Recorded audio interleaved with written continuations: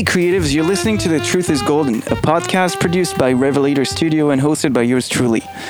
My name is Arno, welcome to this episode. It is a show about creative minds, what makes them tick, their successes, failures, and everything in between. It is for people who are interested to learn more about creativity and its potential to make the world a better place. In episode 3 of our second season, I talked to David K. Levine, a distinguished academic, political economist, and popular author. We talked about his West Coast childhood, how economics can explain a lot of modern society challenges, his transplant life in Europe, and how one of the biggest risks he took was a late career change, taking on subjects he was not an expert in. Listening to hear more about David and his accomplishments.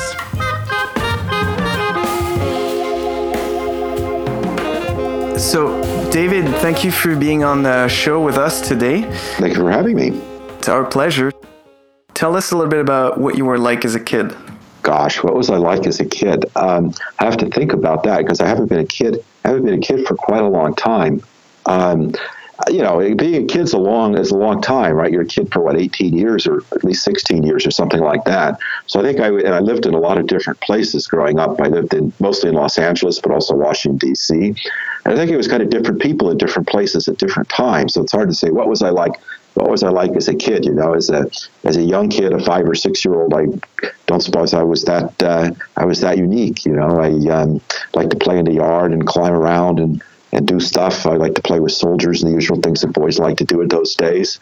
I guess as I got older, I sort of view myself as a little bit of an outsider socially. And I think that maybe partly is because I was growing up in different places and partly just because of my own personality. But I always had a slightly cynical view of the world, or not always, but at least as an older kid, slightly cynical view of the world around me, was always a bit curious as to why people did the things that they did in the ways that they did. I guess I would what you might describe as a geek as a young teenager.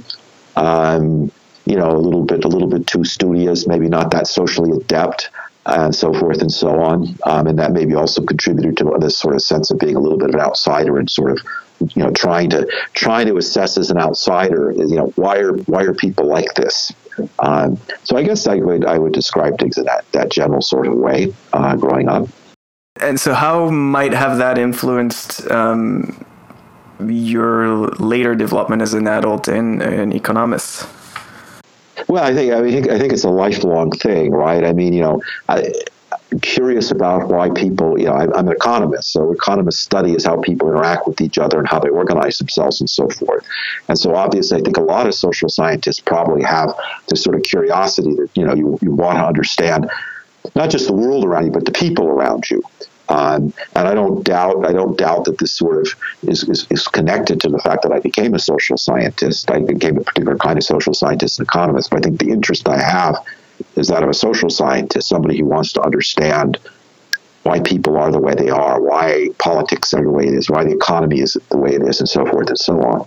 So I've always had, I was never interested in economics growing up, I should say, although my father was actually an economist, but I had no interest until I got to college. But I always had this curiosity about people and how they, I would have described myself as more interested perhaps in sociology growing up in economics, but I moved eventually to become an economist.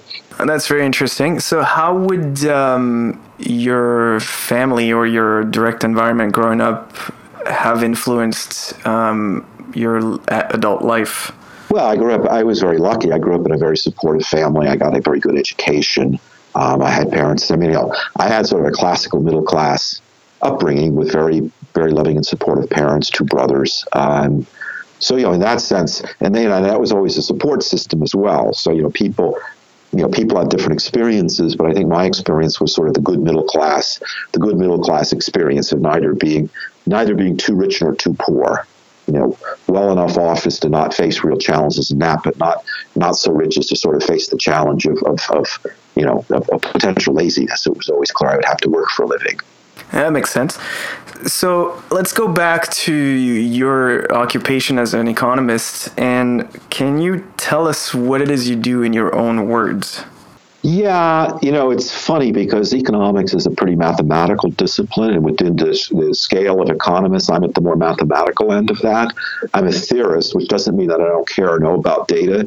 but I'm not a person who goes out and does surveys or analyzes surveys. I'm a consumer of empirical economists. But what I really try to do is to design theories, ideally simple theories that explain a great many different facts. So there's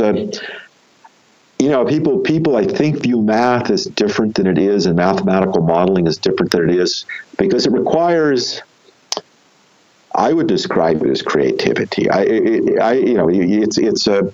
It's a going back and forth, between trying to understand what the world's like and trying to understand how you can simplify it and how you can sort of draw out the components so that are the important components as a process of discovery, because you often find unexpected things, and then you go back, you say, wow, this is very strange.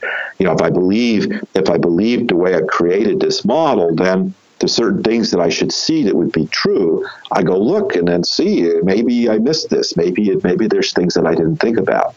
And often there are. And that's sort of, I think, a hallmark of success, is to discover new things. So I'm very glad you got on the subject of creativity, because it's the main topic of this podcast. So I had an inclination that it would require a fair amount of it, as being an economist or a mathematician or somewhere in between. How does someone like you, who is a social scientist and a theorist, come up with those ideas, or thinks of new territories to explore and starts building theories and research those theories based on those assumptions? Well, mostly what I would describe as a process of puzzling over things, right? I mean, it could be you're trying to understand why suddenly are we faced by a wave of populism? What are going to be the consequences of some kind of a trade war? I mean, there's sort of things that motivate you, often just things from the newspaper, things that everybody worries about. And then you puzzle over them. You try to say, or sometimes there's theories, that Keynes had this theory of kind of this failure of capitalism, where people didn't work because, nobody worked, because nobody worked, nobody bought anything, because nobody bought anything, nobody ever worked, right? And so it's a theory, and you puzzle over it. You say, well, does this make sense? How could this work? I try to think often concretely in terms of real people, in terms of how they interact with each other, and you try to say, look, maybe it works like this, or maybe you conclude it doesn't work. So there's a failure, there's a failure rate, and I one of the things I, of course, do is I train other economists, and I always tell people, you've got to be prepared. You've got to be prepared for failure, right? Sometimes you try something and it doesn't work, and you just have to say, gosh, I thought it was a good idea, but it wasn't as good as I thought, and so we just have to get rid of that and go on. So sometimes you spend a lot of time working on something, and you find out it was all for nothing. There's days where you wake up and you have an idea in the morning, and we mostly don't write books, we mostly write papers. You wake up in the morning, you have an idea, and by the end of the day, you say, okay, I've got a paper. This could be a good paper. I mean, don't write the whole thing in a day, but you know it all works. Other times you spend months. You work your heart out. You do equations. You go back and forth. You talk to people. You try this and that. And at the end of the day, you say, there's just nothing there. Whatever the explanation is, it's not this. It's got to be something else. So, it's a process. It's a process of give and take. There's always a sort of a starting point and an ending point. You know where you want to be in a certain sense, a question you want an answer to, a problem that needs a solution, something like that. And there's always a starting point, which is what we know, something simple, something, that we know it doesn't quite do the job, but we think maybe this idea would work. And you try to bring the two things together, and you kind of always narrowing down the end point. You say, okay, you have some big question. Why the rise of populism? And then you can maybe break that down to a smaller point. Say, well, that it's too big. That's too hard. Let's look at a little piece of that. Why, how does propaganda, how does fake news fit into the picture, right? What's the communication? Like, just study a little piece of that. And you try to bring together in some sense what you can do, with the part of the question that you can solve. And you put things together piece by piece. It's like a puzzle. And, we have some of the pieces there, and we're missing a lot of the pieces still. So you look for the missing pieces, I suppose, and try to work out what fits. So is it like a big puzzle that you're trying to solve at all times? I'll give you an example. I think it's maybe better to be concrete here. I know that the two of us started talking at one point because of the work I did in intellectual property. Let me just tell you the story. Let me just tell you the story of how this came about. So I was educated as an economist, and there was, at the time that I was educated, a kind of a consensus about intellectual property, about patents, about copyright. And the consensus was it was a necessary evil, is how I describe it. So, intellectual property in one way or another is a grant of monopoly privilege. But the idea is we have to give this monopoly privilege, otherwise people just don't have incentive to create things. And it sounds very logical, and I made perfectly good sense to me and to everybody that I knew, and I never questioned it, and I didn't set out to question it. I actually set out to do something quite different. I was working with McKelly, and I were working on models of innovation, and there was like an accepted way of doing models of innovation, but they were narrow. They dealt with one particular kind of a good or one particular kind of a market. And we said, look, really the world's a big place. There's a lot of different markets.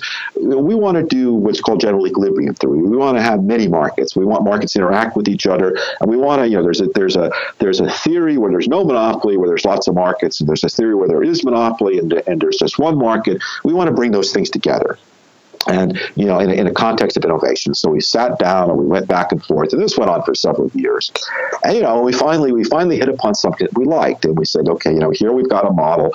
We're getting innovation generated. There's lots of different markets, lots of different, there's sort of not just one kind of a good, but many goods are being innovated. And we sort of were, in some sense, we were done. And then we stepped back and we looked at it. We said, there's something funny about this. And what's funny about this is when we set out to do it, we were convinced, because this is the training that we'd had, and this was the logic that we understood, we were convinced that you needed this monopoly in order to get to creation. And we looked at, we sort of looked at the equations, and we thought about the model, and we said, the heavy lifting is not being done by that. Even if we got rid of the monopoly, even if we got rid of the patents, you'd still be getting people innovating. Well, this is very puzzling, because we weren't expecting this, right? So we sort of set out down one path.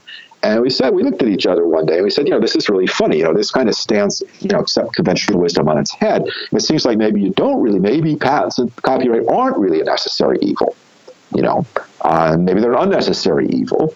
And so we went then and we started reading, the economists have done a lot of work about the consequences of patents and so forth and so on. We went to the empirical literature, so not that we contributed to it, we read what other people who'd studied patents had to say. And we discovered that there was always this puzzle. Everybody thought as we did. You needed to have the patents. And so people went out and they tried to collect evidence to show that, you needed the patents. If you had patents, you got all this extra innovation. And there was always this empirical puzzle. People in empirical literature said, well, we know you got to have them, but, we can't find it in the data. And so, we said, hey, well, that's interesting because, we're theorists and we sort of hit upon this and we don't quite see why you need them either. And these empirical guys are saying they can't find it in the data. And so this led us to sort of, rethinking, when do you really need patents? When do you really need copyrights? Do you really need them? And so forth. And it led to a whole different line of research that went on for then quite some time. But, it was a bit of an accidental discovery. You're working on one line, you're studying one problem, and, something jumps out that you didn't expect. It could often be, it's a mathematical business. Sometimes you just stare at an equation and you say, this wasn't what I was expecting. Right, I was expecting it to go one way, and it doesn't seem to go the way that I expected. And then you go back and you look at the data and you think about examples and you try to understand. Does this really make sense? Is this just maybe I did something wrong? One paper that I'm very proud of was a paper that started because of a mistake that I made. Literally a computer error. I wrote a computer program and had a bug in it. I want to go back to the idea of failure because you touched on that before. How does that influence your work? Like you said, you train economists and you teach them to expect failure. Yeah. How do you internalize the results? Is it something that's soul crushing or it's just par for the course? How do you deal with that? Well, failure, there's different kinds of failure here. So the worst kind of failure, of course, is if, the failure where I made the mistake in the program and I published the paper and somebody else discovered the mistake and then I was humiliated in the eyes of the world. Fortunately, I've managed so far to avoid doing that. The more common kind of failure, one which is commonplace in my experience, I think most people's experience, is you find it. In this particular case, they found a mistake. And it ruined the beautiful, amazing results. So that just wasn't true. But there was still interest. There's still something interesting to do. So it was like a half of a failure, say. not a complete failure. So that's, it's a little bit disappointing, but it's not terrible. Another thing happens sometimes, you get complete failure, right? You get something and then you find a mistake and then you pull the plug and everything falls apart. And in the end, you conclude there's just nothing worth doing. That happens. I describe it as disappointment. It's not like you go out and get a champagne and celebrate. I think most people, it depends. I'm pretty productive. I write a lot of stuff. I have to throw one away from time to time. I don't like it, but it doesn't crush my soul. If I was been working on something that had been my sole interest for 10 years or something like that, and it's all I've been doing, and then I discovered that it was all a failure, I probably would feel a lot more crushed. So I suppose it depends a little bit. Mostly we tend to work on shorter term projects. You might work on a paper for 5 years, but you do it in parallel with other things. You do several things at the same time. So no individual thing is that crushing, but it's a disappointment. I just know nobody likes to do a lot of work and discover it's all for naught. In the case of that computer program that didn't work as expected, at what point do you realize that you've taken the wrong approach and you got to do a 180 and look at it differently? Because I'm assuming, and you can tell me if I'm wrong, but I'm assuming if you're going down a certain path and you tend to become attached to the results, yes. right? So you want it to work. So at what point do you take a step back and say, wait a second, I'm fooling myself. How do I turn that around? So modern economics is a pretty harsh taskmaster in this respect. I sort of an amateur computer programmer as well. Computer programming is a harsher taskmaster than modern economics. So if a program doesn't work, it really doesn't work. And you can't pretend that it works. So you try to make it work, and at some point it doesn't work, right? You can't pretend that something works when it doesn't work. If it's supposed to draw a circle on the screen and it keeps drawing squares, right, it doesn't work. Modern economics, economics, because it's a mathematical subject, because it's a scientific subject, is a pretty unforgiving taskmaster in that respect. That is, you can fake it to some extent, but it's pretty difficult. So, at some point, the fact that something doesn't work, it's not like drawing squares where you draw circles. But, if something, if you're proving a mathematical theorem, and the theorem is supposed to be that something is supposed to go up, and you can show that it goes down, then you're done. It doesn't work, right? So, one of the things about mathematical languages is very precise. At the end of the day, we disagree about lots of things. We can never disagree about mathematics.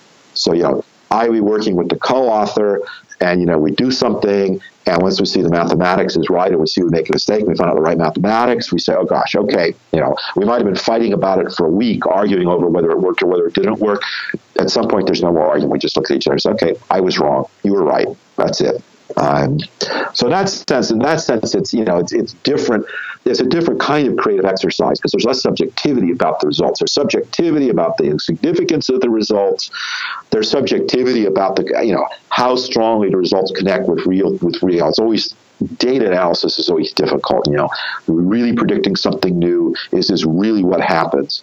But on the theoretical side, it's almost pretty straightforward. You know when we're right and know when we're wrong. You can try to pretend, but it's very, very difficult to get away with it. And it's a bad discipline to develop as well. I got it. So I wanted to go back a little bit to your book Against Intellectual Monopoly, and you touched on the lead up to writing that book was doing a bunch of research over the years and realizing that the commonly accepted conception of intellectual property didn't work. Was there an aha moment or eureka moment where you said, this is it doesn't work and we got to speak about this? I think there was in this specific instance. I mean, in the sense this is a long time ago. This must have been about when was that? It must have been the 1990s even. I don't remember exactly, but I remember where there was this moment when we both looked at each other and said, there's something very fishy about all this intellectual property stuff. We hadn't been working on that. We just looked at each other, and that was a kind of an aha moment. It's when we realized that there was something really, it wasn't that we solved the problem of intellectual property or even researched the problem of intellectual property. Where it was an aha moment where we realized there was really something that needed to be looked at in a different sort of a way. So, there really was a moment where our whole perspective changed. And it's funny because it is pretty abrupt, right? You're thinking about things one way, and then suddenly a moment later you think, oh my gosh, how could I have been thinking that almost, right? I mean, you just look at it from, as you say, 180 degrees different way of doing it. So once you came to that conclusion and wrote the book, do you consider it your job to start spreading the word and like convincing the general public that the commonly accepted stance on intellectual property is wrong? Because in my mind, what I see every day, that erroneous approach is still very much prevalent in many industries, including mine. And so at this point, whose job it is to kind of change the public's opinion and make sure that people really understand what's happening? Well, I think changing the public's opinion is a pretty big job. It's not, so it's not that we evangelized ourselves and said, okay, it's now our duty to convince the public. I think we said part of what we want to accomplish at this stage is to try to educate the public better. Part of the reason for writing the book was that because it's not a technical economics book. It's not aimed at economists. It's aimed for a much broader audience. So part of the goal of the book was precisely this, was to try to reach out to a much broader audience than economists usually do. A lot of our audience, though, is other economists. Because and I think we've had success in this. We tried very hard to convince other economists that the sort of traditional way of looking at things wasn't the right way to look at things. You should look at things in a different point of view. And I think we had a lot of success with that. And of course, part of the goal of that is a sort of maybe a trickle down theory. But of course, if it's just our word against all other economists, it's hard to see how that's going to be very convincing to the public at large. I mean, we can make logical arguments and so forth and so on, but at the end of the day, people quite rightly are going to wonder, why should we believe these two guys when everybody else says that they're crazy, right? So I think it's important in the sense that the economics profession should have a stronger consensus. And then I think it's relatively easier to educate the public. Now, to be honest, I don't think education of the public, I mean, part of the thing is I become relatively less interested in intellectual property as such over the last, say, 10 years. And the reason for that is I come to think the problem's not so much in educating the public, but rather there's a broader problem, and that's the problem of special interests in politics. So the point is that the intellectual property proponents, and there are people who benefit a great deal from it, have been very, very, very successful in their lobbying efforts. And once in a while, it breaks down. I don't know if you remember this. There was, what was it called? There was one of these proposals in the United States Congress to do even more extreme stuff on the internet in defense of intellectual property. I forget what the bill was called, but usually these things get just sort of rubber stamped and passed through. This was on its way to being rubber stamped when a bunch of companies, including Wikipedia, said, "Whoa, wait a minute, this is not a good idea." And I don't know if you remember this. There was a period where every Wikipedia page had a little thing at the front saying, "There's this horrible act, please call your congressman," and a bunch of other things. I think Google, a whole lot of companies jumped in because they thought it was a pretty poor idea. And suddenly, it was about to be rubber stamped by Congress, and all of a sudden, a bill, it was just withdrawn. They just realized there was no chance anymore. So, the eye of publicity is a powerful one, but of course, often the individual person is pretty small. If I look at the cumulative effect of intellectual property, in a certain sense, we don't understand what we're missing. We could literally access on our telephones, wherever we are, every work of mankind at a moment's notice. And we're pretty far from being able to do that. I mean, Google and Wikipedia and so forth are pretty good, and we can get a lot of movies and books online. But, we don't really have everything at our fingertips. And we're pretty far from that still. And technologically, there's not an issue. It's a legal issue, right? And it's a legal issue because there are people who benefit from the current system, and they're very eager to block such a thing. And I was led into this in a certain extent by Larry Lessig, who's also he's interested primarily in copyright. He wrote a lot. I don't know if you know who Lessig is. A lawyer. Yeah, I know. And he was involved as a lawyer also in court cases. And he was involved in court cases. There was this retroactive extension of copyright. And the retroactive extension of copyright is just pure money grab. So you can argue about issuing copyright. If you take a photo, you have more incentive to take a photo because you get a copyright for the photo, right? But if you took the photo 10 years ago, you didn't get a copyright on it. Giving you a copyright now doesn't give you. I mean, what does it do? It just gives you some extra money in some sense, right? The photo's already taken; it's done. right? So when they extended the length of copyright, it was extended retroactively to works that already existed. And actually, that's why the copyright was extended, because if you think about it from the point of view of incentives, I mean, whether you're going to get it for 70 years or 90 years, do you really care? You think you can make a lot more money if you get the copyright for 90 years rather than 70 years? Doesn't make any sense, right? But if your copyright's about to expire, so it's down to zero, getting an extra 20 years is worth a lot. Of course, the people that cared the most about it were the people whose copyrights were about to expire. Of course, the problem is, from a social point of view, those are the last people in the world you want to give extra to. Whatever they did it a long time ago. It's already done. They already got paid for it. You're just giving them extra money for something they did a long time ago. So this is a pretty, among economists and when people think about it, there's pros and cons in general of intellectual property, but not on this one. Lessig went. First he went to the Supreme Court because the U.S. Constitution seems to actually prohibit retroactive extension of copyright. He lost at the Supreme Court. He then tried to, there's this issue with orphan works. There are all these things where it's not clear who even holds the copyright anymore because they were done a long time ago, but they were automatically entitled to copyright. So nobody could reproduce them because there's nobody to even go to. And so he had a mild proposal with Congress. The proposal was you should have to pay $1 or something to get a copyright extension. You get your initial copyright, and then if you want another however many years, you pay $1 and sign a form or something. So it was a trivial thing, but it would, if the person vanished, they wouldn't pay the $1 and sign the form, so that at least other people could do something with it. It was overwhelmingly defeated. So then he thought, oh my, this is ridiculous. It's nothing to do with what's right and what's wrong. It has to do, with the fact that these Congress guys are just in the pocket of the intellectual property industry. I largely agree with that, and so it's got me much more interested. Not so much. I mean, I sort of think I know what a lot of the right economic answers are. I think a lot of economists do. So I become much more interested in the question with respect both to intellectual property and with respect to other things. Given that we know that lots of these policies are bad, lots of these policies are good, why do we keep seeing the government do the bad ones and not the good ones? Why do the few people always seem to win over the many people, right? And it's not because they're richer. Right? I mean, it may be that individually, a Hollywood movie star is richer, but if you say, look, how much money does the Hollywood crowd have compared to everybody else? It's trivial, right? I mean, they're richer each individual than the rest of us, but, if we mass our money and we put it up against the Hollywood money, we've got the beat, hands down. So it's not that they're somehow richer, it's just somehow they're better organized. And so that's actually been a focus of a lot of what I've been doing for really the last 10 years now, is trying to understand why are these small groups, special interest groups, why are they so effective? And when are they effective? Because they're not always effective. I could give you an example. Minorities are not super good. Minorities are not super good at lobbying for their rights.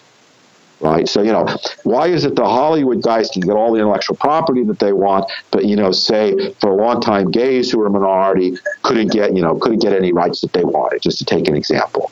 And the only time when they got the rights is when eventually a majority agreed with them that they should get it, right? But as long as they were a minority, they could never win. So it's the kind of questions like this, it's puzzles. Why does one small group win? Why does a different small group lose? So those are the kinds of things I've been puzzling over for a while now. I hope I made a little bit of progress on them. We'll see. So here's a contentious topic for you. What do you think of patent trolls? I've never met anybody who's thought much of patent trolls, maybe even including patent trolls themselves. So one of the most famous patent trolls is a guy named Lemelson. He patented optical character recognition, or some vague description of optical character recognition, in the 1950s or something like that. And through a series of legal maneuvers, he kept the patent alive for 40 years till somebody actually invented optical character recognition, as opposed to vaguely describing that it might be possible. And then he demanded money from them because he held the patent, and he succeeded.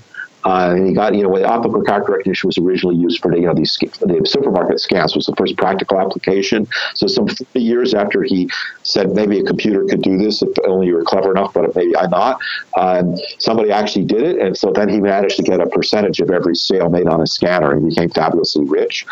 He was famous because he had thousands of patents, all of them complete crummy patents, and he tried constantly to try to get money out of people. Finally, he succeeded. If you go, one of the things my PhD is from MIT, and I must say, every time I walk by the Lemelson building at MIT, I feel a little bit bad because that's pretty ill-gotten money, in my opinion.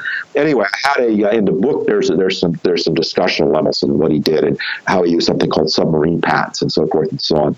At any rate, it turns out Lemelson has two sons, one of whom is academic, and both of whom apparently are alert for bad press about their father, because I had a long correspondence with one of the two sons who was very offended by what the book had to say.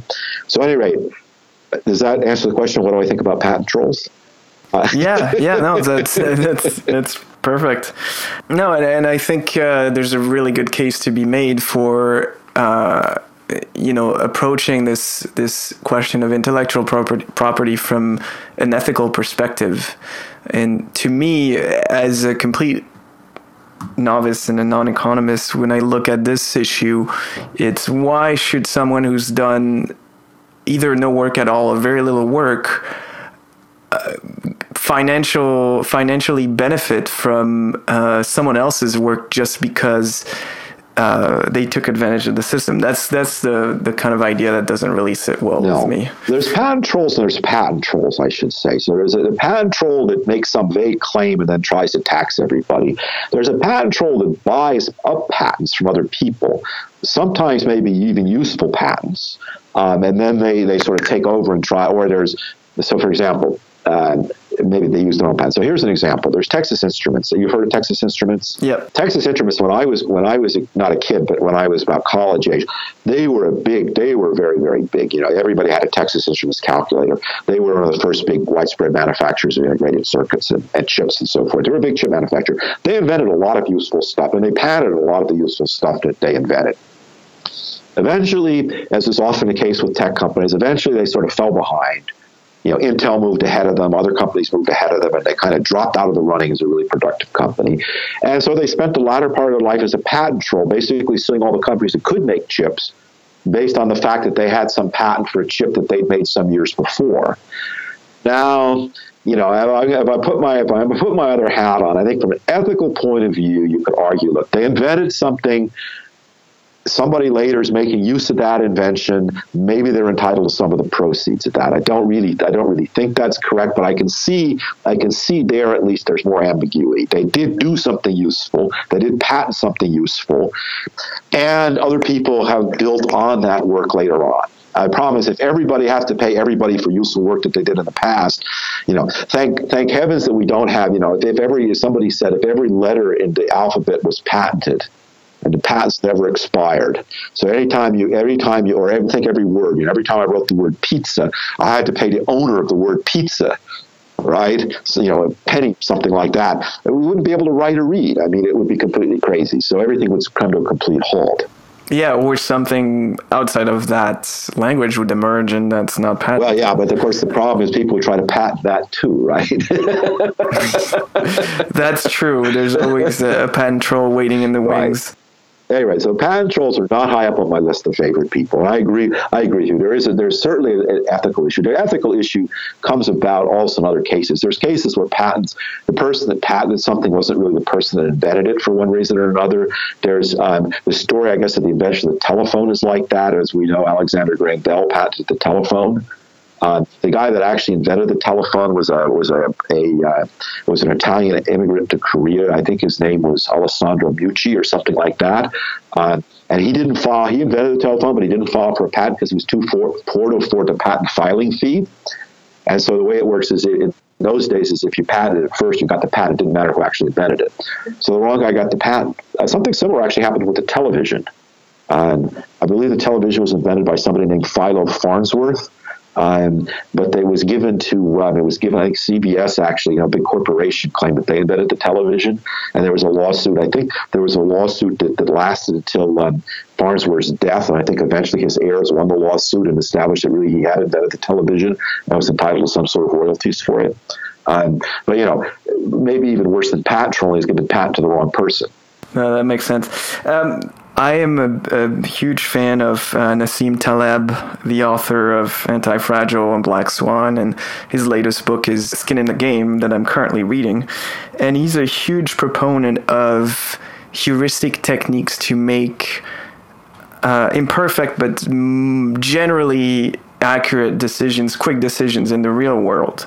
And so that's what this quote brought to my mind is how do you reconcile the idea of understanding the word through well-established theories? Even in heuristic decision making, there's a strong element of theory, right? It's not, it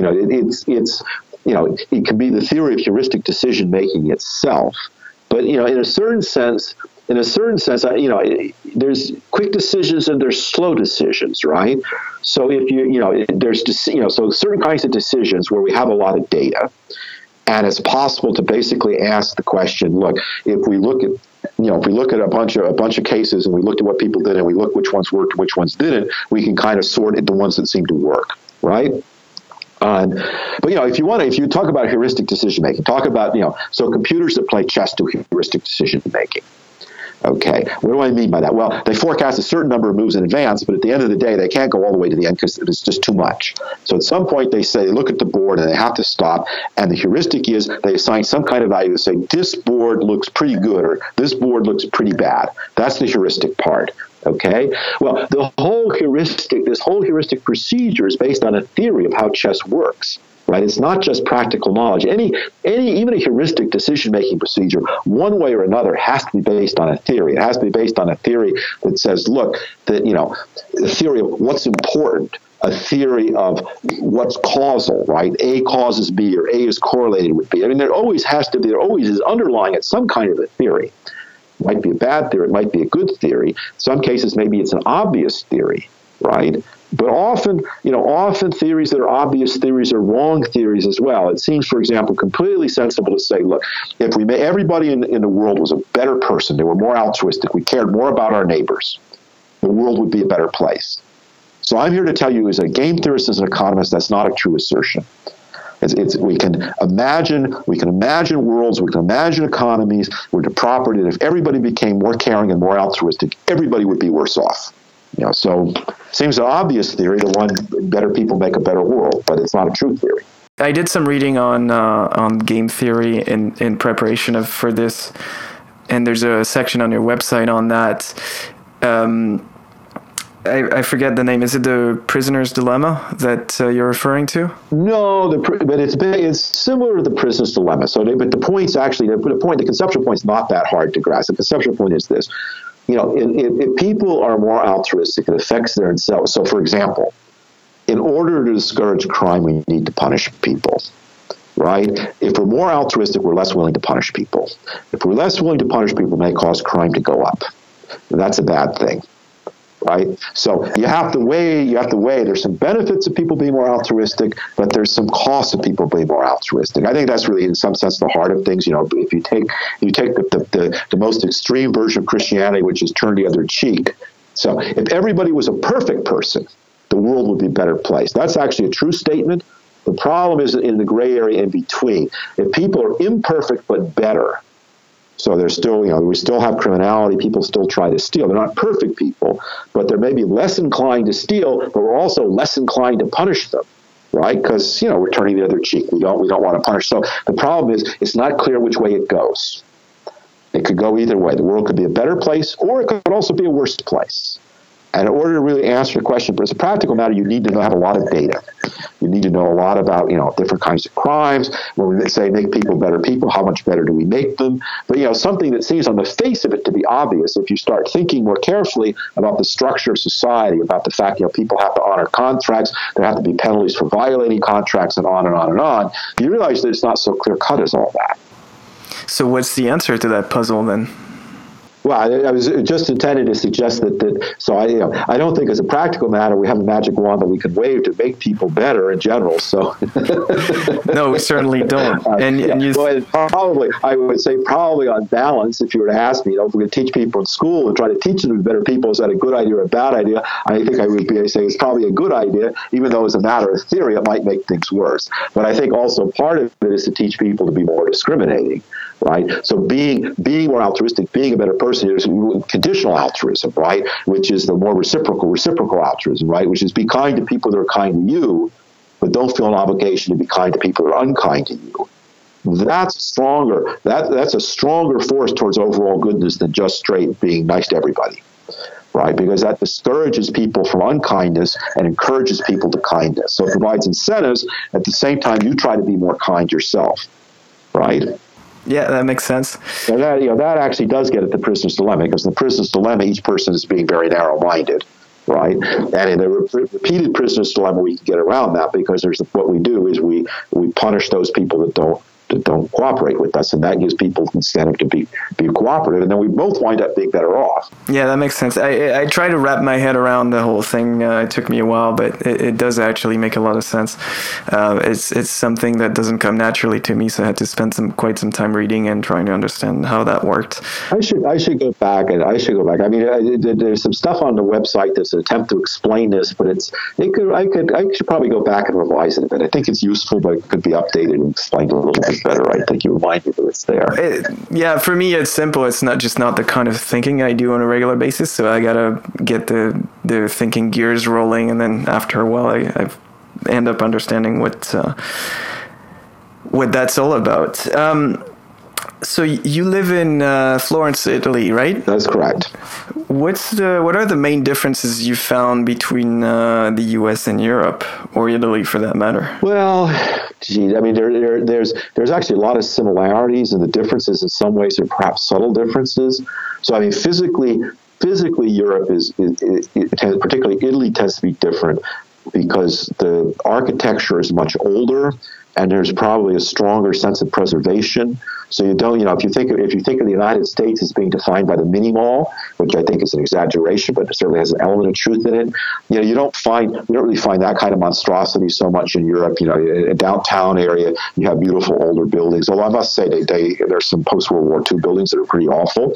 And physically, it's a very beautiful place. I mean, in terms of climate and so forth, it's not that dissimilar. In terms of people, I don't know. I find people. There's nice people. There's ugly people. There's good people. There's bad people. I find that at every location. I wouldn't say I find the mix so much different in Italy than I found in the United States. I've some lovely people, some very kind people, some very friendly people, and met people that aren't so nice.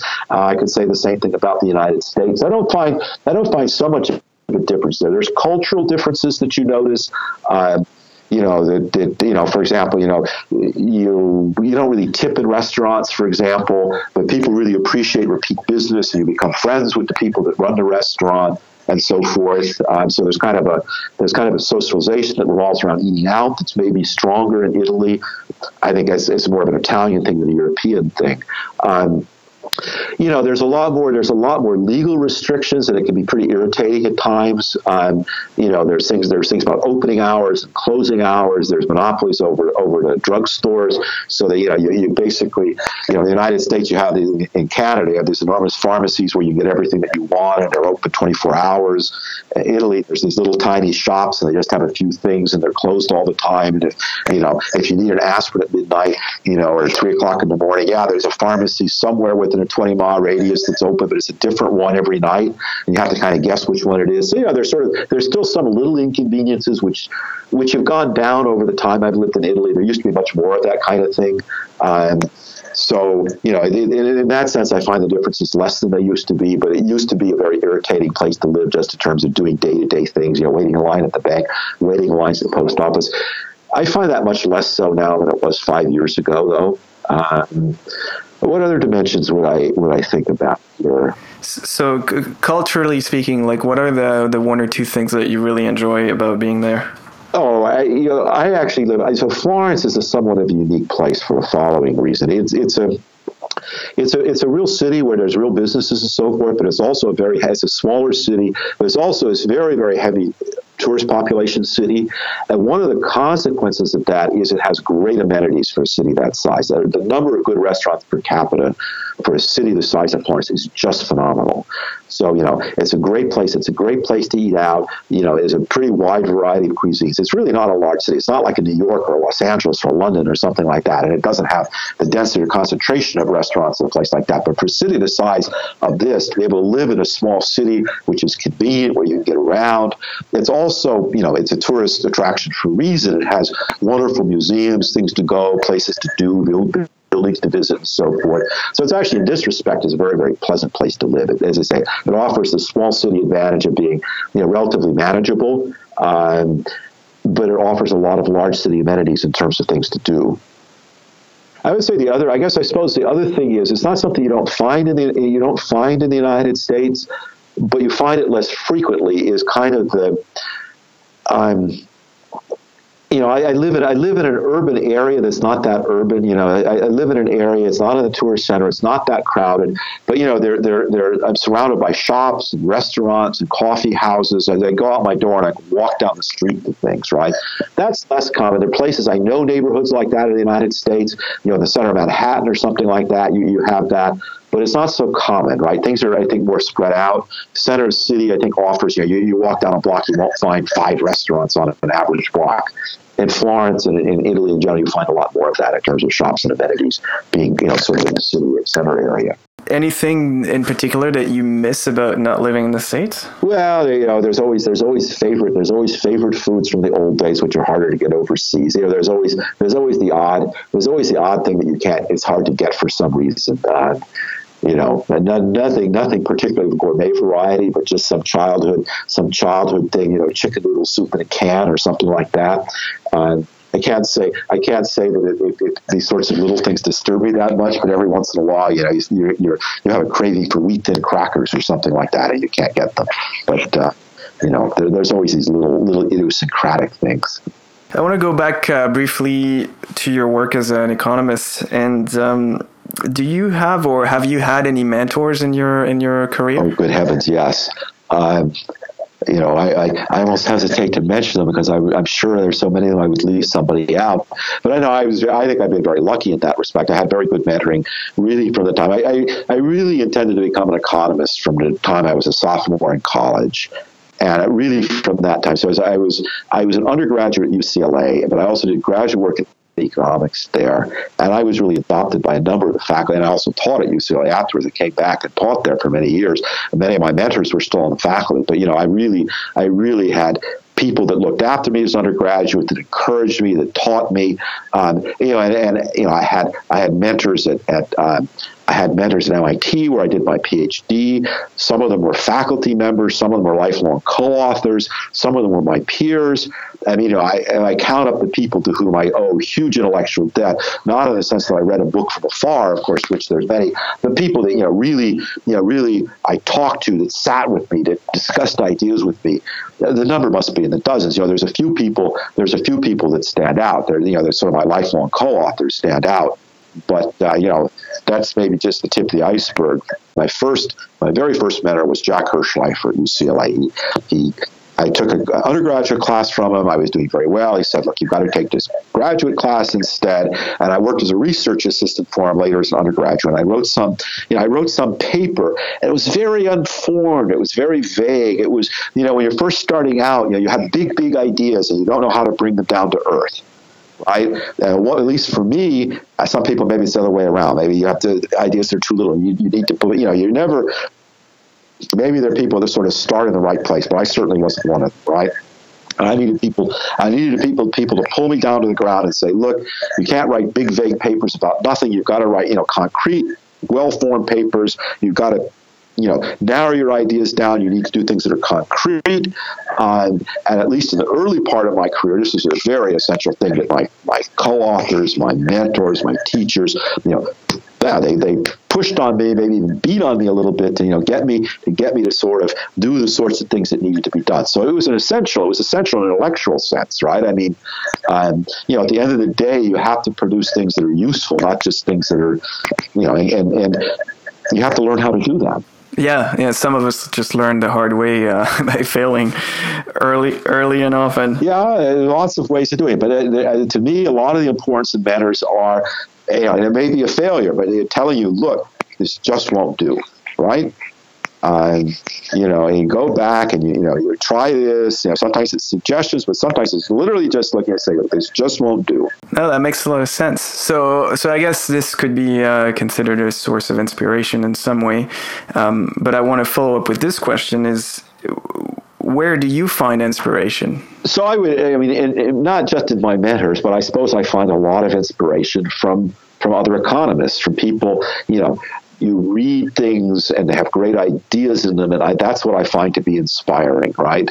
I've been in a seminar, and somebody gets up and they start talking, and your mind just opens up, and you say, "Wow, this is really a great idea. I hadn't expected this." This is what I find inspiring, right? You read a paper, there's something that you think, you say, "This is bad, this is bad, this is bad." And then somebody says, "Here's the way to do it right." And you look at it and say, "Yes, that's it." These are the things I find inspiring. You were, a photographer and an architect and so forth.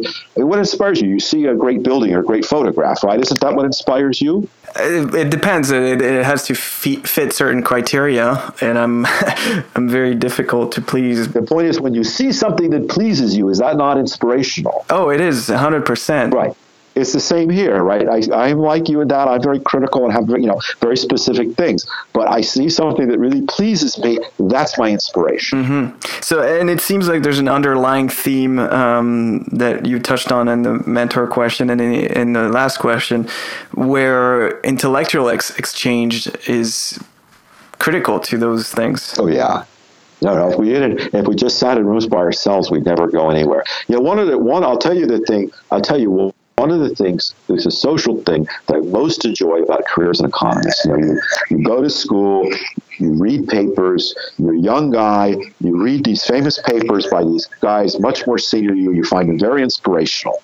To me, one of the great things has been that later, often I've got to meet the people that wrote these inspirational things that were inspiration to me, a particular paper that inspired me, a book that inspired me, to actually meet the people that did it as real people, sit down, have dinner with them, have a beer with them, chat with them. To me, I just find that fantastic. You and I both. That's actually, if I'm honest, one of the main reasons behind that podcast is to find inspirational people and at the same time kind of put the word out there and hopefully allow other people to discover those inspirational people. It's tremendous. Going back to the topic of failure and risk-taking, this is a two-part question. What is the biggest risk you've ever taken, and what is your biggest failure? Well, the biggest risk I've ever taken would probably be a decision I made when I started working on political economy, whenever it was 5 or 10 years ago. Maybe it's not that huge of a risk because I have a long, well-established career. So at this point, it's too early to tell whether this is going to be a success or a failure. If it turns into a great failure, I won't. I'm old enough and I've done enough stuff that it won't kill me. But in terms of a risk, in sort of late stage of your career, but a lot of people do this. It's a time to take risks because you've established yourself. Writing a few more, sort of extensions of things you've already done maybe isn't as rewarding at that point as saying, I'm going to really take a risk and try to do something bigger. So I did almost a career change within economics almost. So that's a fairly big risk. So what is that change that you've enacted? So now I write, so what does that mean? It means I'm working on a different set of topics. It means I'm entering into an area where I'm not an expert. I don't have an established reputation.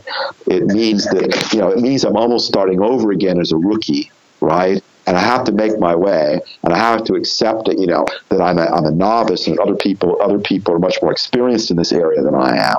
And I have to accept also that if I'm going to affect change, it has to be gradual. People are going to look at these things and say, no, we really don't want to view the world that way. If I want to change the way people look at the world, I have to be patient, and maybe I have to, maybe I succeed and maybe I don't, but I don't know.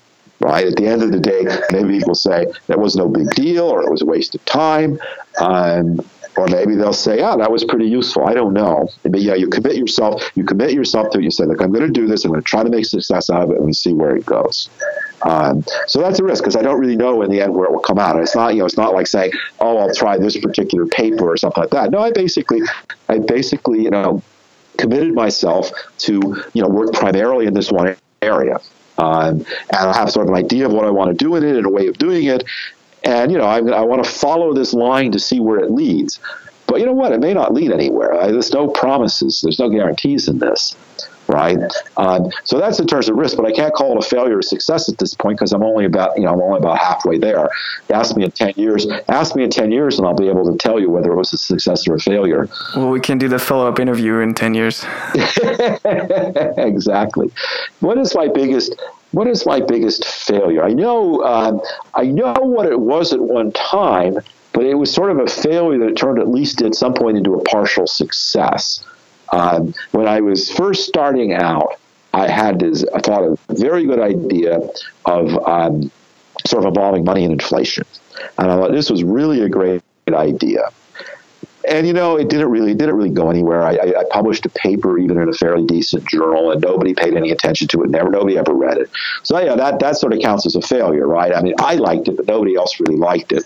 And the irony was it was a failure because in some sense it was ahead of its time. Somebody who was doing work on it, 15, 20 years later, discovered the paper and thought actually was rather good. So, it's a paper that nobody read for 15 years, but in the end, it wasn't a complete failure because 15 years later, a few people actually read it and did something with it. So, how do we count that? That's up to it's your own interpretation of your failure. I mean, well, if you asked me 10 years ago, I said that was my biggest failure in the sense that I had very high expectations that were extremely disappointed. I would probably say that today as well, but I'm a little more sanguine about it because at least in the interim, other people see it as being not a complete waste of time. And I should have prefaced my question on failure with the following: is that I don't point out failures for the sake of it or make people wrong, but I interact with a lot of creative people, and it seems to be a very common theme in the creative world is that failure is part of the course, and more important than failure is the lessons we get from it, because we're all going to fail at some point, and everybody has a different definition. Some people will have a lot of smaller failures, some people will have catastrophic failures, but to me, unless you die from making a mistake, it's never a complete failure because you can always learn from it. Right. Well, thankfully, we economists don't generally die from our mistakes. But you asked the question, what is my biggest failure? And I had a certain difficulty answering that, not because I'm ashamed of failures, but because I would describe myself more in the many small failure category. I don't disagree with anything you say about failure, but the failures have tended to be more things that you spent 6 months, maybe even 2 years working on a project, and at the end you conclude it wasn't worth very much. Right? So it wasn't a big failure, right? But you add up a lot of these things. It's just a very common experience, right? And it can be, there's different degrees of failure. You maybe at the end you get something, but it's just much less than you hoped for. This is a very, very common thing. It's a very, very common thing for me. I mean, if I were to go through, all the things I've done and add up all the ones where I was disappointed in the end, and I said, gosh, I got something, but it just really wasn't worth it, right? I mean, that's in the hundreds, right? I mean, that's a very regular kind of occurrence. But I don't, at this point, it doesn't even faze me that much. I know that this is going to occur. I know that this is going to occur, 3 times out of 4 or something like that. In this new political economy thing I've been working on, I just went through a whole series of papers, all of which I was disappointed with in the end. None of them, I started out thinking this is going to be great, and worked on it for months and months with my co-authors. And in the end, it was okay, right?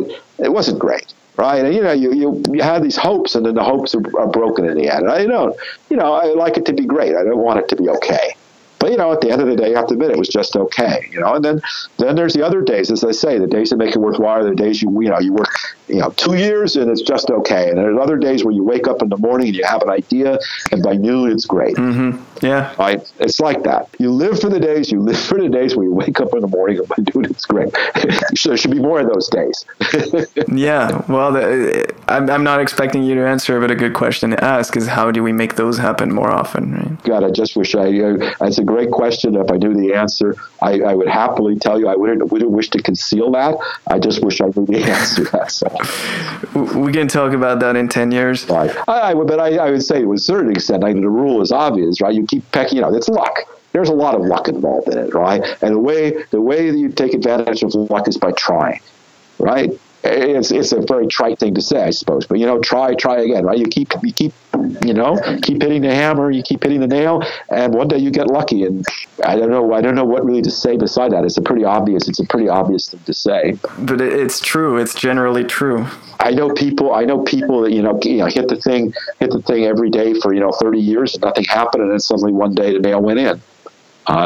Sadly, sometimes it never does, but some people the nail seems to go in every time. I wish I knew how to be one of those. I know people like that, but I couldn't tell you how they do it. Those people, we've got to be careful with how people tell their own stories well, and for how many successes, for X number of successes, how many failures you have, and those are the stories we don't necessarily hear either. So it's. Well, I can tell you honestly, in my case, the ratio of failures to successes is pretty favorable for the failures, not so favorable for the successes. I think that's a very good point to end on, because it seems to be true from everyone who's accomplished anything in their life that I've spoken to. There's more failure than successes, but there's something to be said for the lessons learned from the failures and that are applied to that one instance where things become successful. So I think that's I'm not 100% sure that's true. It's nice to think we take a lesson out of failure. I'm not sure. It's just not, we fail because we have bad luck and we succeed because we have good luck. And you just flip the coin a lot of times until it comes up with the good luck side. Okay, that's an interesting take. I'm not sure that's a wrong theory. Well, we can agree to disagree. It's a little less optimistic in the sense that says maybe the failure wasn't really so good for you philosophically. But it also says, look, at least flip the coin again because maybe you get lucky the next time around. I think some failures we take a lesson out of. I think, sadly, some failures are just failures, and you just have to put them aside and go on. Speaking of great success, this is my last question for you. Stones or Beatles? I guess I'm a Beatles guy in the end. Do you care to elaborate why? It's a pretty hard choice because I'm at the age where I love both the Stones and the Beatles. I think I grew up. I guess if you ask me who has the best individual things, I would say the greatest Stones are probably better than the greatest Beatles. But I said in terms of the diversity and the overall musical picture, I have to go with the Beatles. There's no wrong answer to that question, but it's. I shouldn't think that there would be. I'm a Stones fan all the way. You must have as many opinions as there must be as many opinions as there are people. Yeah. So what are you? Your Beatles or your Stones? I'm a Stones fan all the way. All the way. Yeah. Just. You ever seen them in a live performance? No, I wish. Oh man, yeah. Neither have I. I would love to see this. It's actually for live performance. It would be difficult to see the Beatles in a live performance at this point, obviously. But if you sent me back through time, I'd go with the live performance with the Stones for sure. So would I. Yeah, but you're a Stones fan. I'm a Beatles fan. It's more remarkable for me. Well, there's the difference between the music and then the live performance, right? Not every band is a live band. True enough. So, David, it's been a great pleasure to have you on the podcast. Thank you very much for being so generous with your time. Well, thank you for having me, and thank you for taking the time to walk through all this with me. And I want to wish you the best of luck in your New Wish career. Thank you. Hey again, Arno here. If you like this interview, be sure to give us a review on SoundCloud or iTunes. This episode was produced by Revelator Studio, edited by Ryan Akhtari, with music by Bounce Trio. To be notified of upcoming episodes, follow us on Instagram and Twitter at Revelator_TO, or sign up for our newsletter on our website at rvltr.studio. Keep on supporting creativity and never stop kicking fear in the nuts. Till next time, ciao.